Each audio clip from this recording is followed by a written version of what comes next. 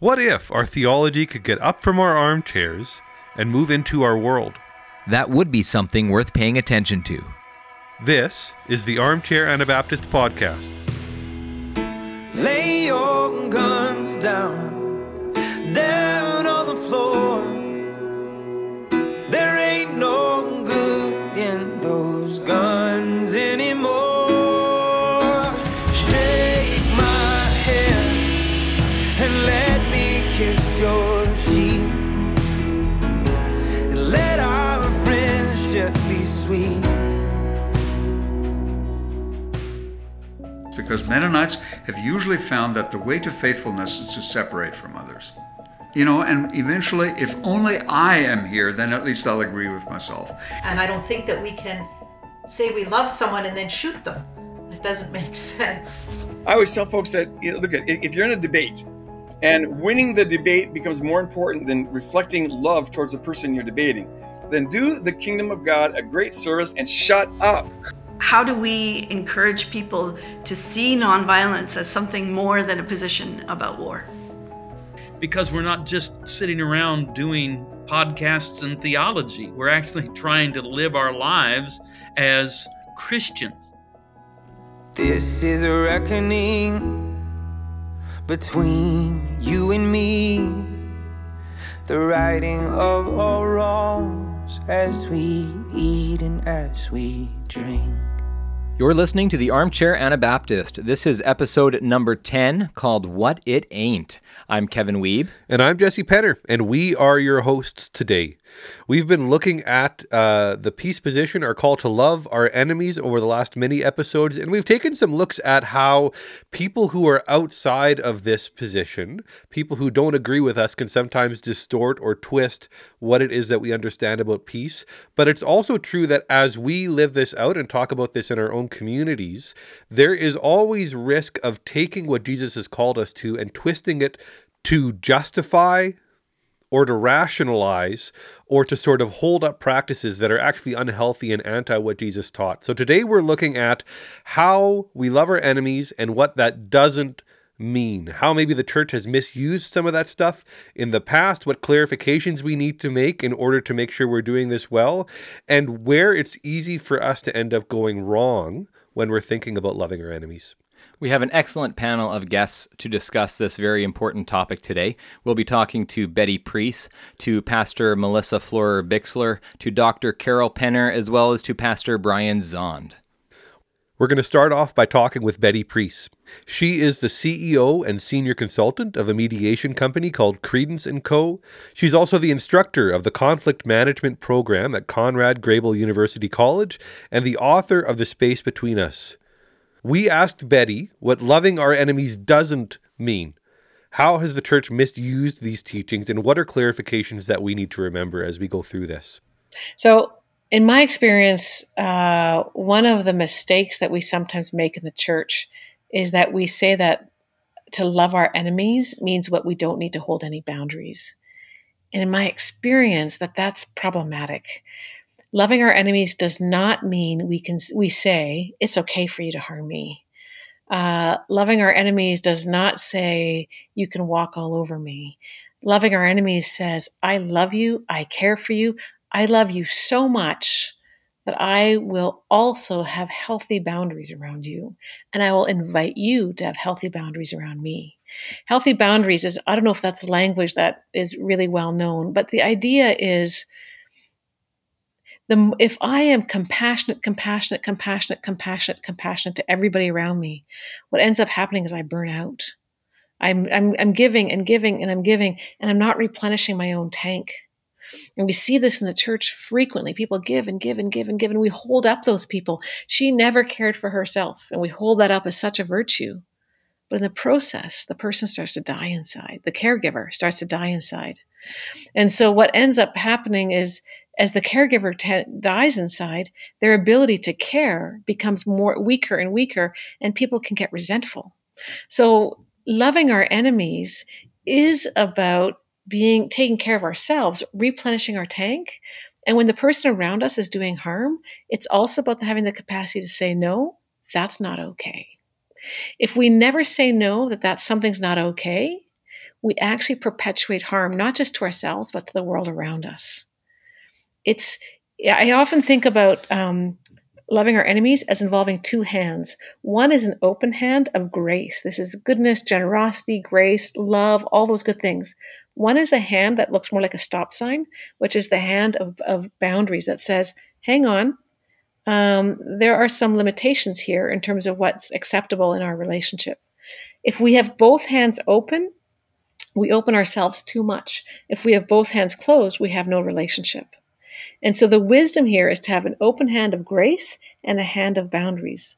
All of our relationships need healthy boundaries. They need to have places, kind of have to have this, it's not even a barrier, it's just this boundary of, how deeply we accept others into our lives. And if we're too open, I think we make ourselves vulnerable to harm, and we're actually not practicing the gospel. But there's something about how Jesus preaches in Matthew about turning the other cheek that we have to be paying attention to. And the turning of the other cheek, we often think about turning of the cheek as sort of give and give and give and give. But if you look at Middle Eastern culture and you look at the construction of the text, turning the other cheek was actually both being loving and holding accountable at the very same time. Because it says if somebody hits you on one cheek, offer them the other.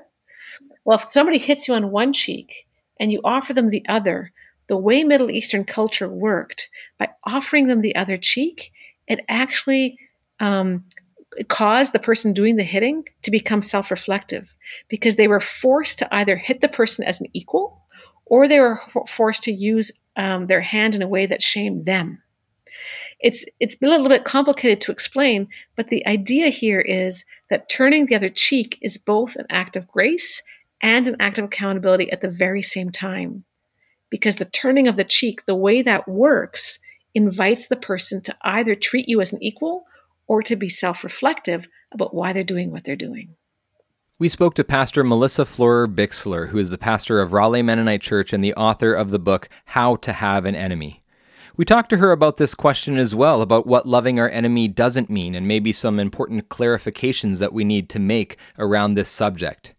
She brought up an important point about first asking the question, who is our enemy?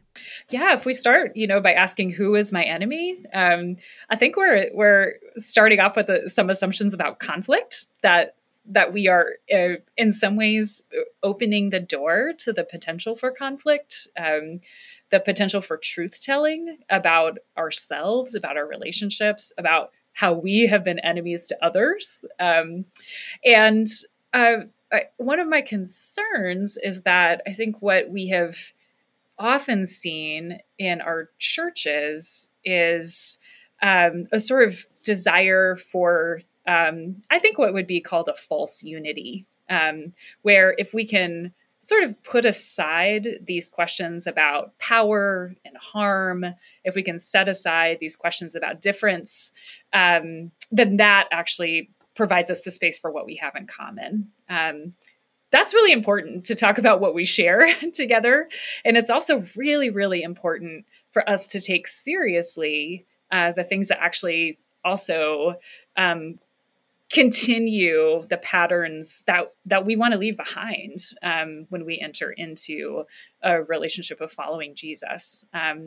And to recognize that those aren't just internal to us; those aren't just about me personally and my orientation personally towards the world, but actually towards people, towards land, towards history, towards politics, and ignoring those questions doesn't make them go away. It just creates a sort of seething that happens underneath. And I think a lot of what we're seeing in our communities now is the eruption of that, this sort of thing that we've wanted to push down for so long, that now it's coming out in really unhealthy and problematic ways. We sat down with Dr. Carol Penner, who is professor and director of theological studies at Conrad Grebel University College. Once again, we presented her with the same question. What does loving our enemies not mean? And how has the church distorted this sometimes? And what are clarifications that we need to remember as we think about Jesus' call in our lives? I want to tackle this in a couple of ways. First off, I think Jesus' call to love our enemies is really important because we make enemies. It's not just that we have bad things done to us and now we have enemies because they're hurting us. Sometimes we are hurting other people and we are treating them as enemies. And so they are our enemies because we have made them such. And so Jesus wants us to love our enemies, which means don't make enemies. Don't do violence to other people. Sometimes we think of enemies as just the people who aren't nice to us, when really it is, it's our responsibility to not make enemies. But sometimes in the Anabaptist tradition, there's an idea that when you love your enemy, you must always sacrifice everything, even your life, to love them. A good example of this is the image of Dirk Wilms going and rescuing the person who was drowning, his jailer, who then arrested him, and then Dirk was burned at the stake. And that's held up as the great Anabaptist image. We must love people like Dirk Wilms. And yet that, I feel, was a heroic, wonderful event at that moment. If Dirk wanted to do that and felt called to do that, definitely, we should revere him for that. However, that's not the only image in the Bible of how to act faithfully. God delivered people from violence in many ways as well. Like God said, let my people go, and he took people away from violence. And so in the Bible, we have this push-pull towards sacrifice. You love people and you give your life for them, but sometimes you love people and you won't let them hurt you anymore and you leave. I see this particularly in the situation of domestic violence, that too often women are told, you must stay, God will change him, and that's your cross to bear, is that hard marriage. Whereas I think just as often, God is saying, let my people go. She is being abused in this. Why should she stay and be a doormat and let her husband continue to hurt her? She should leave and get help, and perhaps then he would get help as well.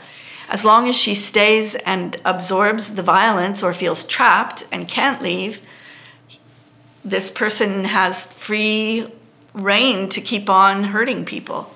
So love should be something that sometimes there's sacrifice involved when we love someone who's hurting us, but sometimes it's faithful to walk away and say, I'm not going to let you keep hurting me. We're leaving. Pastor Brian Zond is the founding pastor of Word of Life Church in St. Joseph, Missouri, and he's the author of 10 books, including A Farewell to Mars and his most recent book, When Everything's on Fire. We talked to him about this topic as well, about where the church has possibly misused the teachings of Jesus about loving our enemies and about peace. And he makes some important clarifications for us about what the church is supposed to do and about certain distinctions about what our role actually is. Yeah, one of the things that we have to understand is the distinction between the church as an alternative society and the civil function of the larger society. Let me explain by giving an illustration. I'm a pastor.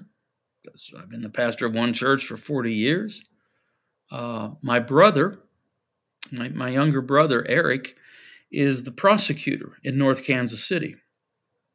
And so we have the two Zahn brothers. One's a pastor, one's a prosecutor. We need both, but they serve very different functions, and you can't conflate the two. And so in a healthy society, we have court systems that take the responsibility for prosecuting injustice away from the individual.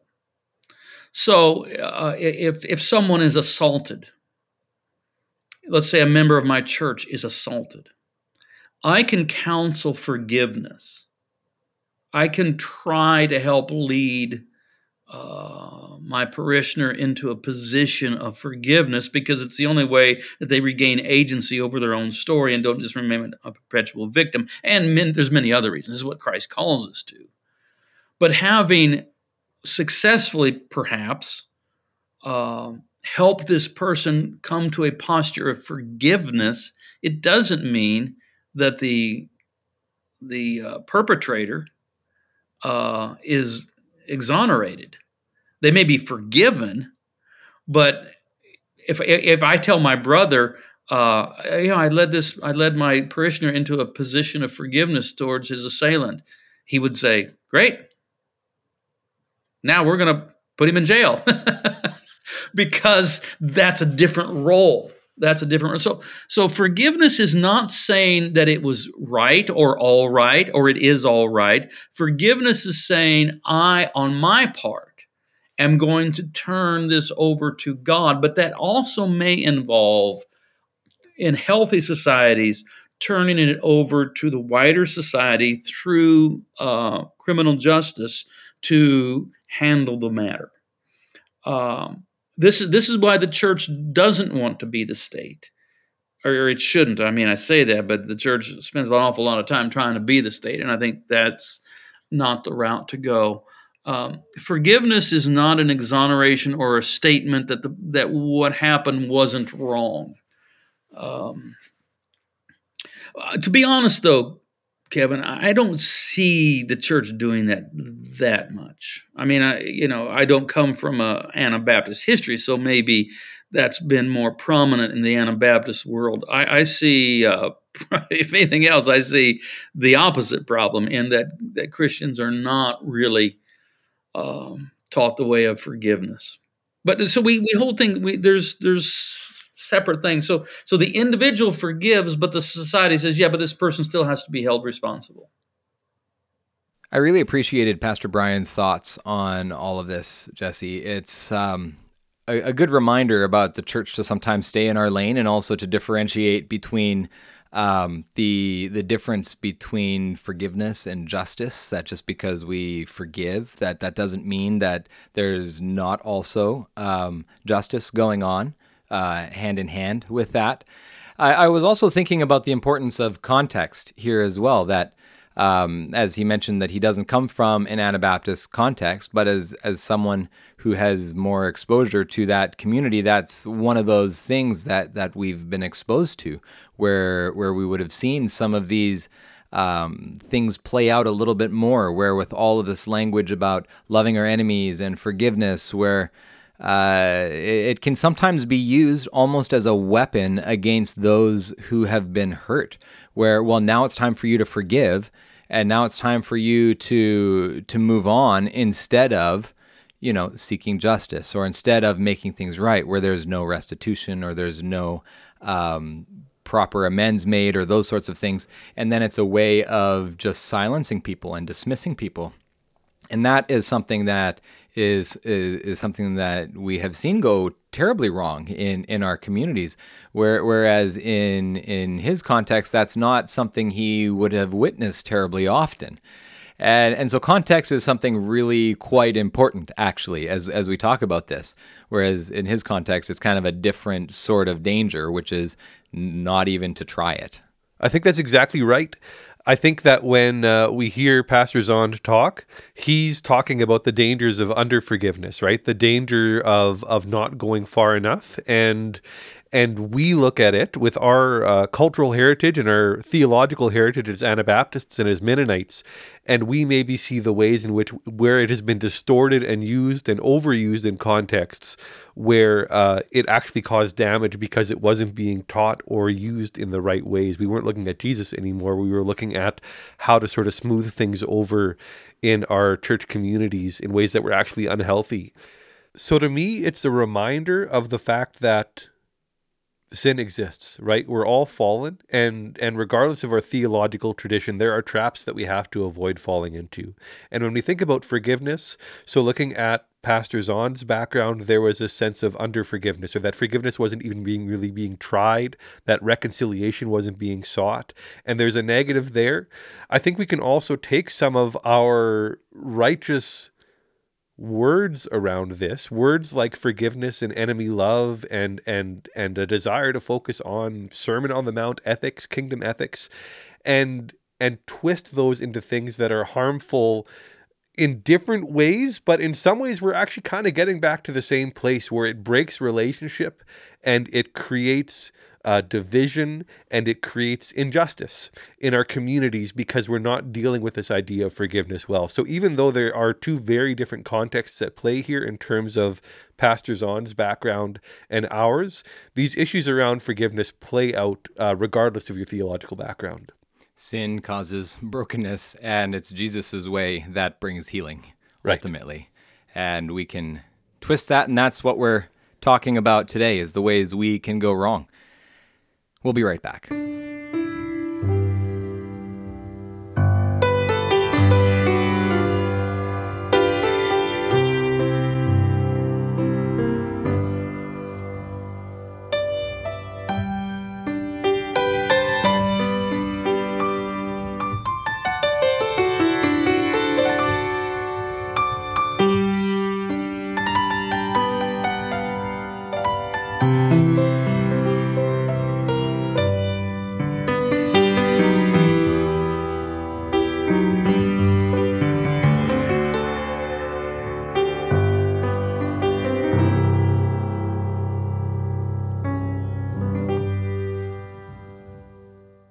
We are continuing our conversation with Pastor Brian Zahnd.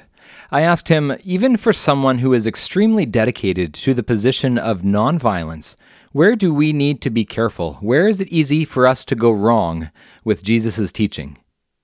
This is what he had to say. Well, I don't know, Kevin. I don't see too many problems that arise from people wrongly loving their enemies. What I see is people who don't even bother to try to love their enemies. I mean, I suppose it can happen, but that hasn't been my experience.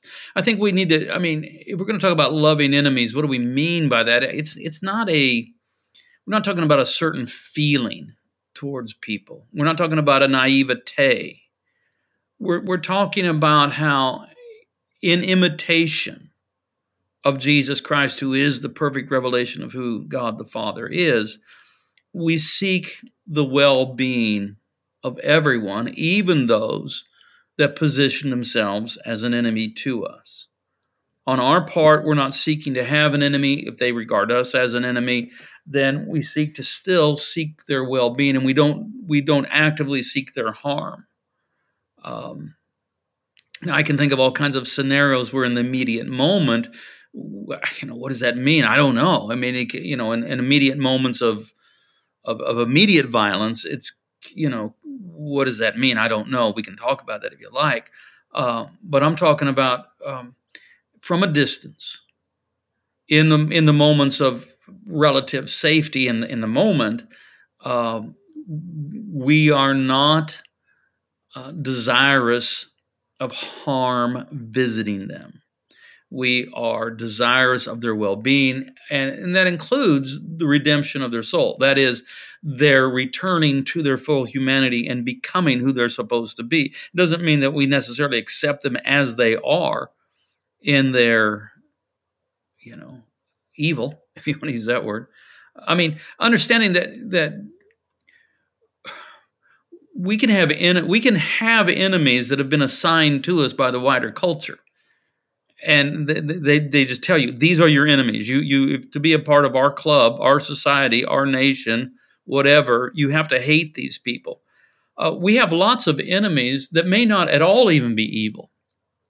They might even be right. So I think we have to be careful in always assuming that those that fulfill or those that fill the role of enemy in our life are necessarily even wrong. I mean, because we're speaking sort of in vague terms. Do I mean an assailant that I meet in the parking lot that's trying to rob me, or do I mean, I don't know, if I'm a Republican, Democrats? I mean, we live in a time right now where Republicans view Democrats as enemies and vice versa. And I'm going to say, I don't even know if that's even a really a healthy way to approach it. And then when it falls down into the church, this is where it's terrible, where we allow our church to be formed by a wider society that says, if you're red, you got to hate the blues. If you're blue, you got to hate the reds. And so that's, so what do we mean by an enemy? How proximate is it? What kind of enemy are we talking about? So those are issues that we have to address and think about. We also asked this question of Dr. Carol Penner. This was her response. I think it's the same thing that I was just saying before, that too often when we say we must love our enemies, it means we must let them just walk all over us and not resist. But nonviolence can also be nonviolent resistance. And so you can resist the enemy, but that doesn't mean you have to harm them. It could be that you just stop them from doing violence. For example, I think most people, if they were attacked, would call the police and get someone to come in here and stop this from happening, rather than just say, well, I must love my enemy, so I'm just going to let this happen. We want the violence to stop. That is important. But do we want to take a gun and protect ourselves and shoot someone? I don't think so. We also asked this question of Pastor Melissa Florer-Bixler. Where is it easy for us to use the teachings of Jesus around peace and nonviolence and all of this in a way that Jesus did not intend? I mean, church history is just a lesson of people taking the teachings of Jesus and, finding ways to use those for their own power, for conquering, for domination, and also for retribution and revenge, right? I think that this is also one of the places that we have to walk really tenderly with these teachings that Jesus has given us. We're also given this invitation to start building a world that is also good for even those who harm us, right? That starts to dismantle systems and forms of life that keep us locked into forms of oppression. And so even thinking, what does it mean to not revisit harm upon someone who's harmed me, right? But to find other ways to channel my anger and my frustration into building a new kind of world. As a mediator, Betty Priest is someone who works a lot with conflict. She also specializes in working with churches.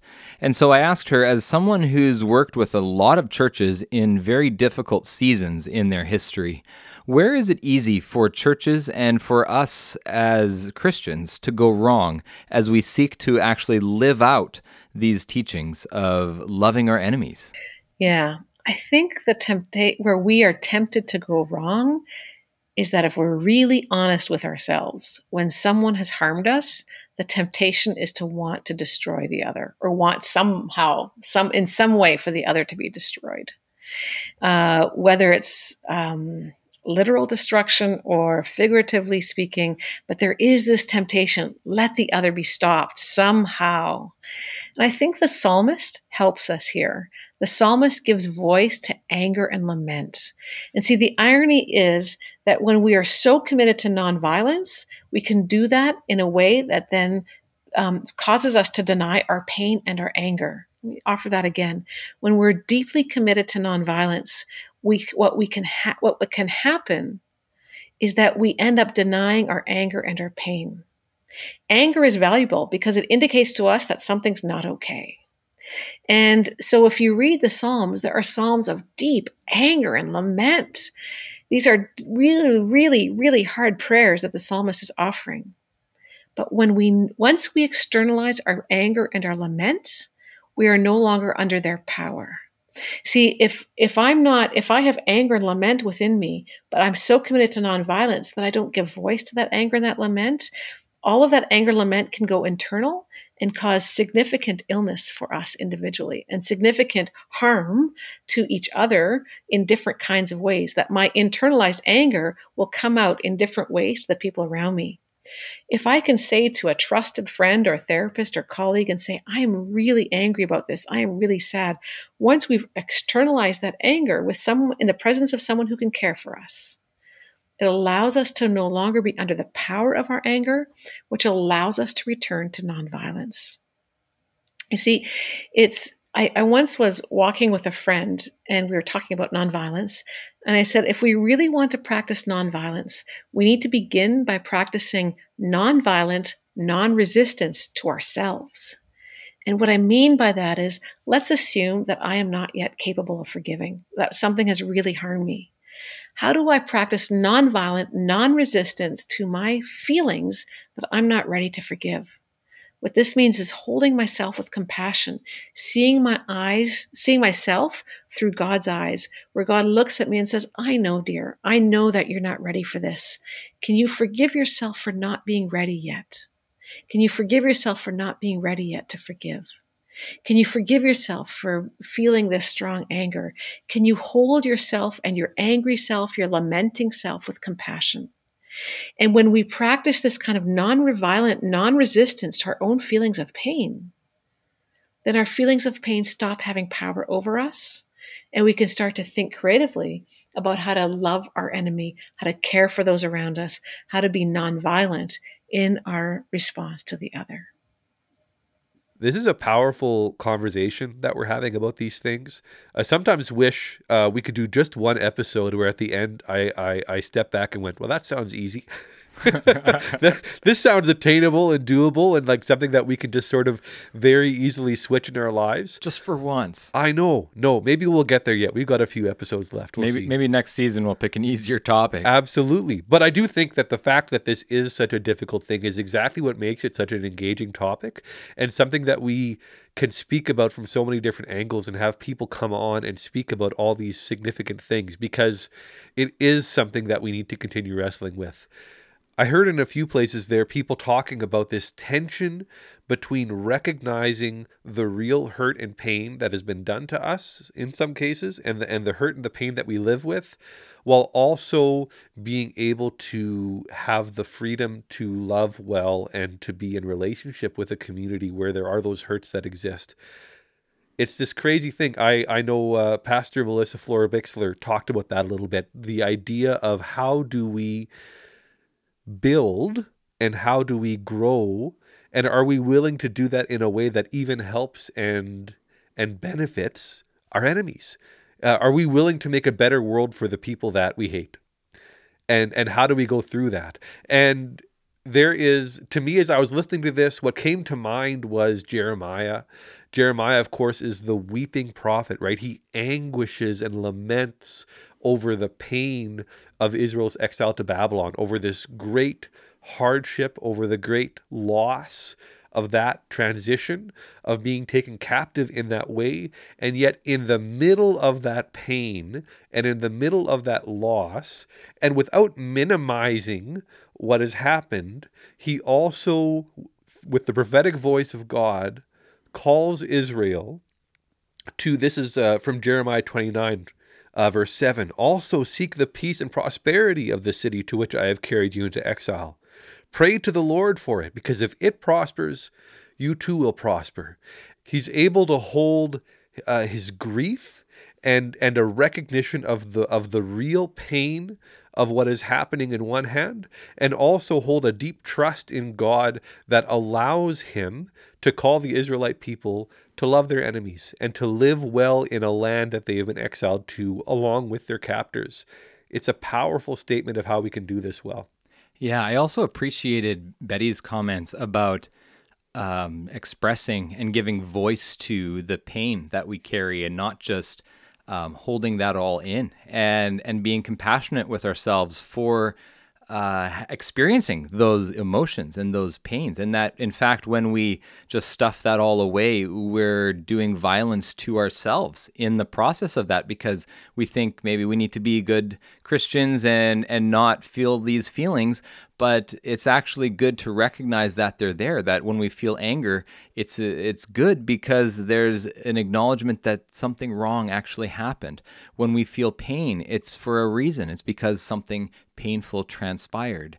And it's what we do with that really truly matters. And as she pointed out, the Psalms kind of give voice to a lot of this for us, and give us a way in which we can express these things to the Lord, which is a very, very healthy process. And without reiterating it all, Betty did a great job of kind of talking us through how we can do that. But I think it's just a really powerful reminder for us to be gracious with ourselves as well, and not beat ourselves up too bad because our emotions aren't keeping up with where we think they should be.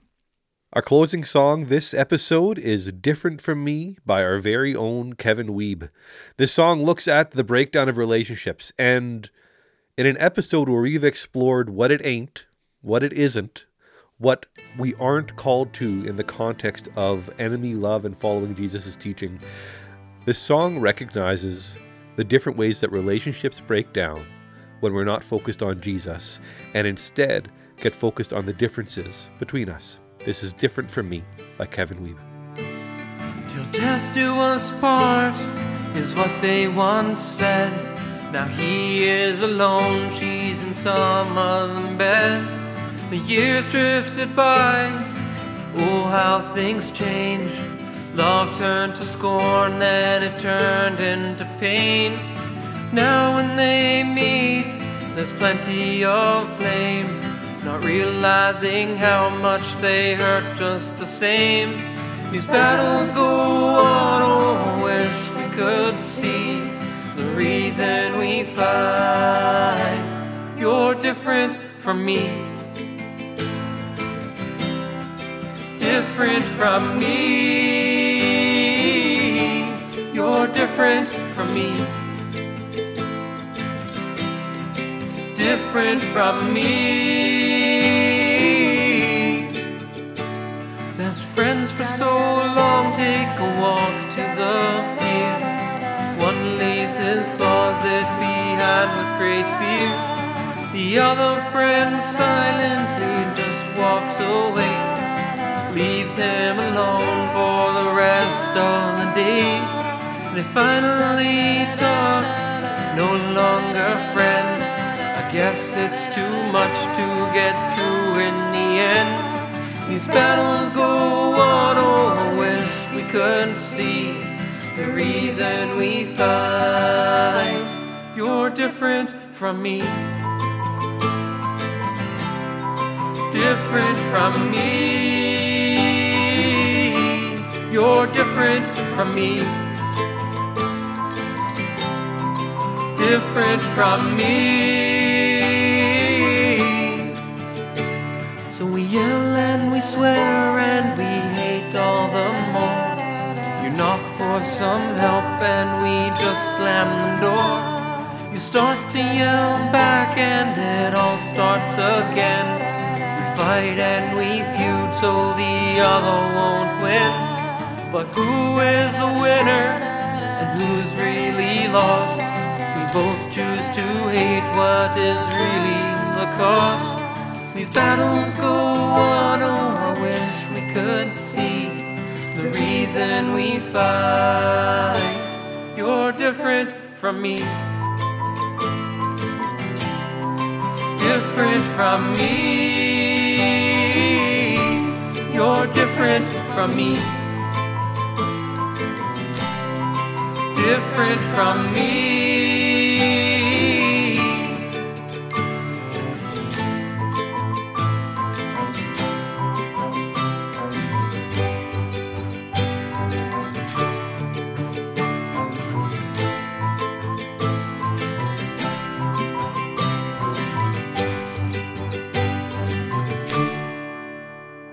These battles go on, oh, I the reason we fight. You're different from me. The Armchair Anabaptist is a Theodidactos podcast, and Theodidactos is a publication of the Evangelical Mennonite Conference. You can check us out online at www.thearmchairanabaptist.ca and find us on iTunes, Spotify, and wherever podcasts are found. A special thanks to our guests who have joined us today. That was Betty Preece, Pastor Melissa Florer-Bixler, Dr. Carol Penner, and Pastor Brian Zond. Our intro song is First Communion by Dane Jones-Hill. And our feature song today was Different From Me by Kevin Aaron. Our executive producer is Erica Fair, our producer and audio engineer is Kevin Wiebe, and our administrative assistant and wizard of all things web-related is Ruth Block. I'm Kevin Wiebe. And I'm Jesse Penner, and we have been your hosts for the Armchair Anabaptist. We certainly hope that what you have heard today will do more than stay as merely food for thought, but that it can help inspire each of us to get up out of the comfort of our armchairs and translate into living more like Jesus. Join us next time as we continue our journey looking at the life of peace and talking about some really tough stuff. We will be digging into how to handle these conversations around peace and loving our enemies when it comes to those difficult situations of abuse and trauma. That's next time on the Armchair Anabaptist.